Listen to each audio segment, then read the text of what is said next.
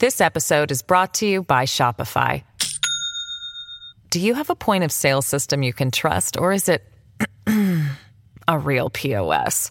You need Shopify for retail. From accepting payments to managing inventory, Shopify POS has everything you need to sell in person. Go to shopify.com/system, all lowercase, to take your retail business to the next level today. That's shopify.com/system. Mary McCord, are you there? Yes, I am. Before Robert Mueller was put in charge of the Department of Justice's Russia investigation, the person leading the probe was this woman, Mary McCord. How did you get the news about Sessions yesterday? I got an alert on my phone from either one. Mary left the DOJ last year. She teaches at Georgetown Law. When Attorney General Jeff Sessions got fired yesterday, so many commentators began speculating about the future of the work her office started. So I called Mary up. How do you see it? As a firing, as a resignation? Well, I think it's clear from the way Sessions wrote his letter that it was at the president's request. Sessions didn't have to capitulate, and he did. And since he did capitulate, I would still call that a resignation. Mary still has a lot of questions about the man taking over the department, a guy named Matthew Whitaker, especially after reports today that Whitaker has no intention of following Sessions' lead and recusing himself from the Russia investigation. I do think in that regard that it's incumbent upon him to consult with ethics experts, because just by what's out there publicly known, things that Mr. Whitaker, who I do not know, I've never met, I've never worked with him, there's enough out there that he has said criticizing the investigation that I think would cause most people in his position to say either on their own, I need to recuse myself because of the appearance of impartiality, or I need to at least consult with ethics officials about whether I should recuse myself. I'm sure that some of the things he said are exactly the reason why President Trump wanted to put him in as chief of staff last year.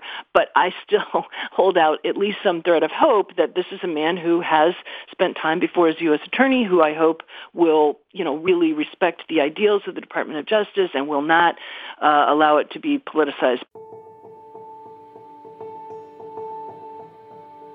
I'm sure you saw that video last night of Jeff Sessions leaving the DOJ. Yes. And the staff sort of clapping. I just wonder what you thought when you looked at it. So it's interesting because there's no secret that as a matter of policy, I disagree with much of what A.G. Sessions did during his tenure. Just, separations at the border and, let's prosecute marijuana offenses. There's just a lot of things. But I respect that he recused himself in the Russia investigation because he knew that he had a conflict, and I think it was wrong for him to be fired almost what appears to me to be almost entirely because of the president being mad at him for recusing. There's no way this president could look at Jeff Sessions and say, you haven't faithfully carried out my agenda. The only apparent reason for his firing to me is his recusal from this investigation where the president thought that Jeff Sessions could protect him. Those people who were out in the courtyard last night, I think, some of them may very well agree with Sessions' policy decisions and were applauding him for that. And there might be others that are out there to send a message that, requesting the resignation of somebody for the reason why the president requested the resignation is wrong. It's so funny listening to you talk because you're using the word fired. And before you were like, no, he resigned. It's like I can hear in your voice how you have so much hope for the country, and then also so much skepticism about this particular moment. And some people have really come out and said strongly, like, this is a line in the sand. Yeah. Yeah, and it's easy to do that because it all really just does stink to high heaven from an appearance perspective. And I guess I just, like you said, I hold out some hope that appearances aside, that good people will do the right thing.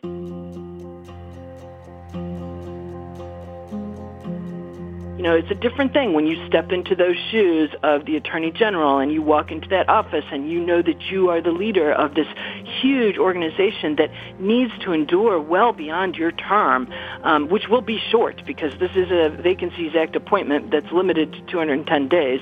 How much havoc do you really want to wreak when you're in that position? He's got to think carefully, long and hard about his own future and the future of the department, and I hope that he does that and does the right thing. I'm Mary Harris. Today, what next for the Justice Department? Jeff Sessions is out, Matthew Whitaker is in, at least for now. But will he do the right thing? We're going to talk about all that with Benjamin Wittes. He's the editor-in-chief of the Lawfare blog and a senior fellow at Brookings. He's going to run down the 4 things to watch over in the next few days that will help you understand where this latest cabinet-level shakeup might go next. Stay with us. This episode is brought to you by Discover. When it comes to your finances, Discover wants you to know they are the credit card that is always there for you. With 24/7 U.S.-based live customer service, everyone has the option to talk to a real person anytime, day or night. Yep, that means no more waiting for, quote, normal business hours just to get a hold of someone. We are talking real service from real people whenever you need it. Get the customer service you deserve with Discover. Limitations apply. See terms at discover.com/creditcard. There is such a lack of information about the ousting of Jeff Sessions and what it all means. So to sort through everything, I wanted to talk to one of the most exacting people following the Russia investigation. That would be Ben Wittes, senior fellow at the Brookings Institution and editor-in-chief of Lawfare. Hello. Hey, are you literally just fielding call after call right now about what's happening at the DOJ? It depends what you mean by literally. You see what I mean? Ben Wittes does not respect imprecision. We were all kind of expecting this, though, right? So we were certainly expecting Sessions to be replaced and relatively promptly. I don't know that I was expecting it to happen within 18 hours of the polls closing, but that in and of itself was not especially surprising. I think the shock of the day is not the removal of Sessions, but the installation in his stead on an interim basis of Matt Whitaker. Tell me a little bit about what we know about Matt Whitaker, just what we've learned over the last few hours, really. Well, so Matt Whitaker has been Sessions' chief of staff. He's a former U.S. attorney from Iowa, and he has distinguished himself in the Trump era chiefly for having been a vociferous defender of the president on CNN and for having said a lot of disparaging things about the investigation and urged different approaches to reining it in. He is also, interestingly, someone who has a professional association in a political context. He was the campaign chairman for a gentleman named Sam Clovis, who is now one of the subjects in the Mueller investigation. And so, he's somebody who has oft expressed views on the subject that are favorable to the president and the president's point of view, and who has a pretty direct association with somebody who's, within the scope of interest of the investigation. And so that has raised a lot of concerns about whether he's an appropriate person to assume supervisory authority over the investigation. Yeah, I mean, I've heard so much over the last 24 hours just about how oversight might now work. Is Rod Rosenstein really independently overseeing this now? What do we know about the state of the independence of the Mueller investigation? Well, Rod Rosenstein has been in charge of the investigation because Jeff Sessions has been recused. So if you remove Jeff Sessions and you replace him with somebody who is not recused, that relieves Rod Rosenstein of his role of acting attorney general for purposes of that investigation. Now that, of course, raises the question of whether Mr. Whitaker will himself have to recuse. that question is not been answered publicly at this stage, but presumably the president would not have appointed him if he didn't believe that he was going to not recuse, given that he has so publicly humiliated Sessions and by criticizing him for having recused himself. DOJ ethics advisors could come in and say, listen, you've spoken publicly about the Russia investigation. You need to recuse yourself. But could he refuse to do that? So I'm not an ethics lawyer, but my understanding is that the DOJ ethics lawyers provide advice on the subject. That advice is almost always followed. Now, to the extent that you refuse to file that advice, I think that is actually within the power of the Attorney General, by the way. It is advice, after all. But presumably the advice is based on something like, for example, that you have a conflict of interest, Mr. Attorney General. Now, if you knowingly proceed with a conflict of interest in something, that raises, ethics questions that can, for example, be the subject of a bar complaint against you. And it's not like friendly advice. I think what's interesting to me is there have been a lot of comparisons of what happened to the Saturday Night Massacre, where Nixon fired folks at the DOJ and brought Bork in to lead the organization. But Bork asked for an independent investigation as part of taking the job, I believe. It relied on the sort of a shared idea of what the rule of law is. And I just wonder if this administration is as sensitive to that shared idea. Well, wonder no longer. The short and obvious answer to that question is no. Under normal circumstances, and by normal circumstances, I mean almost any circumstances that in any of our memory certainly in the post-Watergate era, we have never seen anything like this stuff before. Listening to you, I'm just thinking about, we just know so little right now. What are you looking for in the next few days that will signal something meaningful to you about what this change in administration of the DOJ actually means? One is some indication of whether Whitaker how he means to approach the question of recusal. I don't know whether he's obliged to recuse or not. Based on the facts that are public, there seems to me to be a real question there. I would want to verify, number one, that he sought the advice of the Career Justice Department ethics people, and number two, that having received that advice, he followed it. And that strikes me as the first big sign as to his intentions. Is he following the regular order? I don't know what the outcome of that process would look like, but I do think to the extent that he doesn't do either of those two things, that's a real bad sign. Number two, we have not heard from Bob Mueller. Bob Mueller has used his silence as a very powerful strategic weapon. And one of the things that he has communicated with that silence is that he has a decent working relationship with Rod Rosenstein, and that the acting attorney general for the past year and a half in this matter has not been impeding his investigation. And in fact, Rosenstein has gone up to the Hill and defended the investigation and talked about how he supervises it. And Bob Mueller has not said a word, literally not one word, about any problem that he has had with Rod Rosenstein. And that has— It's like a tacit endorsement. And in fact, there's more to it than that, because when Bob Mueller issues an indictment, the person who announces it is Rod Rosenstein. They clearly have a good working understanding.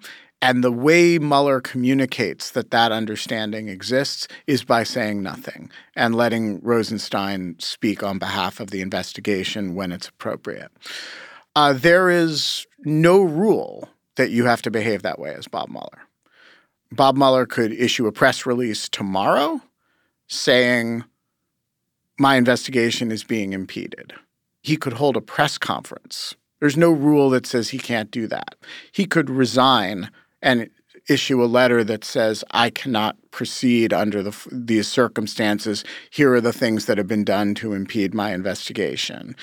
He could transmit concerns to Congress. Bob Mueller has a voice, and he has made a decision not to use it. And so one really important thing to look out for is, does Bob Mueller tell you there's a problem? If there is a problem, he will find a way to address it. Ethically, by the book, within the rules, he's not going to be leaking grand jury information. He doesn't play that. But if there is a problem, he's going to let us know. And so a really interesting data point is just, does he stay quiet?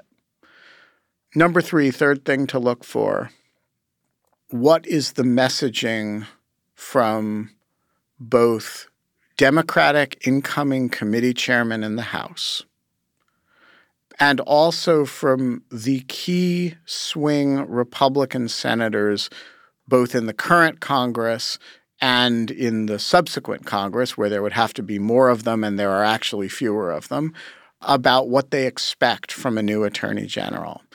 What they expect Trump to do in nominating somebody, and what sort of commitments they expect that person to make before the committee. So I think those are sort of 3 very public bodies of things that you can kind of look for as harbingers of where this is going. And then there's one more, which is everybody kind of believes that, Mueller went into hibernation in these 6 weeks, 2 months before the election, and that there's sort of some pent-up activity that's getting ready to happen. If you see a flurry of activity from the investigation over the next, few weeks, and that proceeds, that's a pretty good sign that the investigation is cooking along as it was. Because it was expected. Well, if you see a bunch of indictments come out of the investigation, that's kind of a sign that the investigation hasn't been shut down. Right.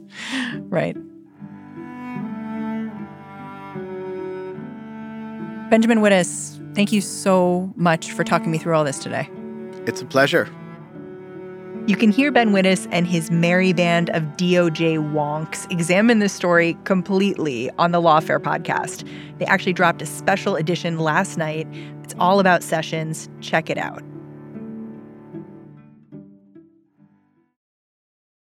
This episode is brought to you by Shopify. Do you have a point of sale system you can trust, or is it a real POS?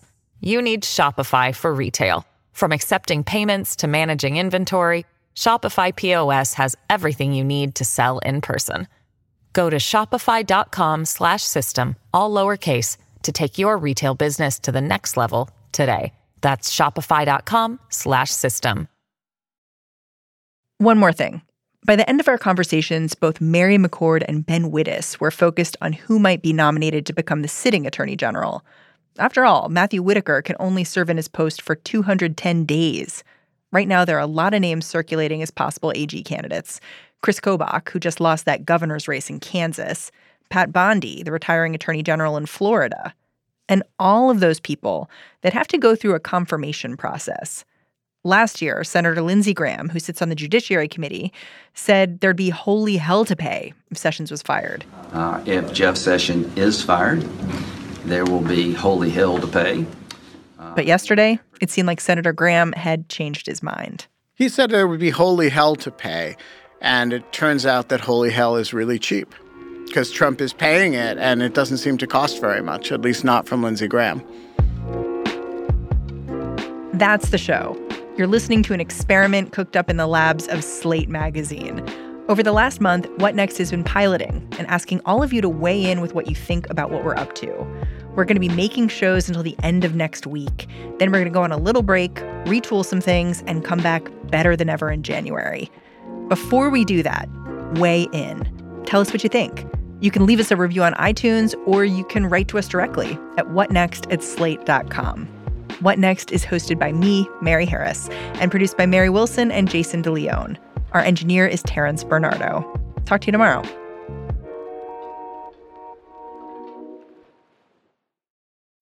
When you need mealtime inspiration, it's worth shopping Kroger, where you'll find over 30,000 mouth-watering choices that excite your inner foodie. And no matter what tasty choice you make, you'll enjoy our everyday low prices, plus extra ways to save, like digital coupons worth over $600 each week. You can also save up to $1 off per gallon at the pump with fuel points. More savings and more inspiring flavors make shopping Kroger worth it every time. Kroger, fresh for everyone. Fuel restrictions apply.